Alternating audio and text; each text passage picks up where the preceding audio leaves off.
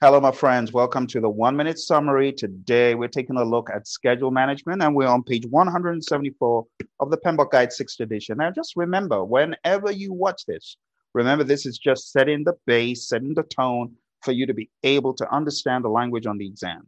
Even if you're watching this in 2022, 2023, makes no difference. You need to understand the knowledge areas. Even though they're not talked about in future editions of the PMBOK Guide, you need to understand this language because it permeates project management, schedules, costs, budget, that language. Okay. So today we're taking a look at schedule management. Let's jump straight in. The very first process, if you're going to page 174 to join me, you'll see that the very first process is plan schedule management, planning how to manage the schedule. The second one is define activities. This is where we create a list of activities to be done on the project. Third one is sequence activities, putting the activities in order. The fourth one is estimate activity durations, deciding how long each activity will take. The fifth one is develop schedule. This is compiling all the information that you've got into a final schedule and getting a baseline for that schedule. And last but not least, we have control schedule, preventing delays, thinking ahead, and monitoring progress.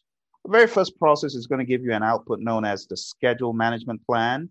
The second one is going to give you three important outputs: activity list, activity attributes, and milestone list. And remember, I'm showing you those that are most important per process and unique.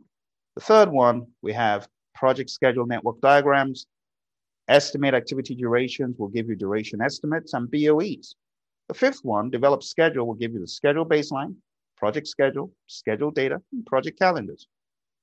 The sixth one is going to give you a unique output known as schedule forecasts. Now, with all that said, I want to be really upfront. Schedule could be a beast.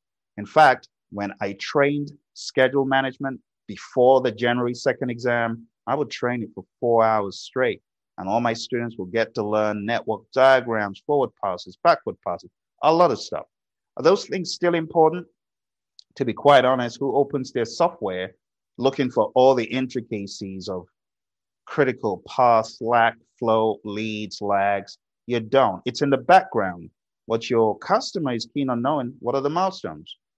Senior management, what are the milestones? Are you on point? Are you on schedule? Are you on budget? That's really what they want to know, not the minutia that comes on the back end of the software. So I kind of toned it down when training schedule management for the January 2nd exam. Every one of my students has had a home run. Okay. And you also need to put things into perspective. Every chapter has concepts, trends, tailoring, and considerations for Agile. So you got to know your considerations for Agile across all of these chapters we're going through. Don't forget that at the beginning of every chapter in the PMBOK Guide, you have concepts, trends, tailoring, and considerations for Agile. And don't forget the Agile Practice Guide, pages 91 to 95. You've got those considerations for Agile, just focused, laser focused in that Agile Practice Guide. All right.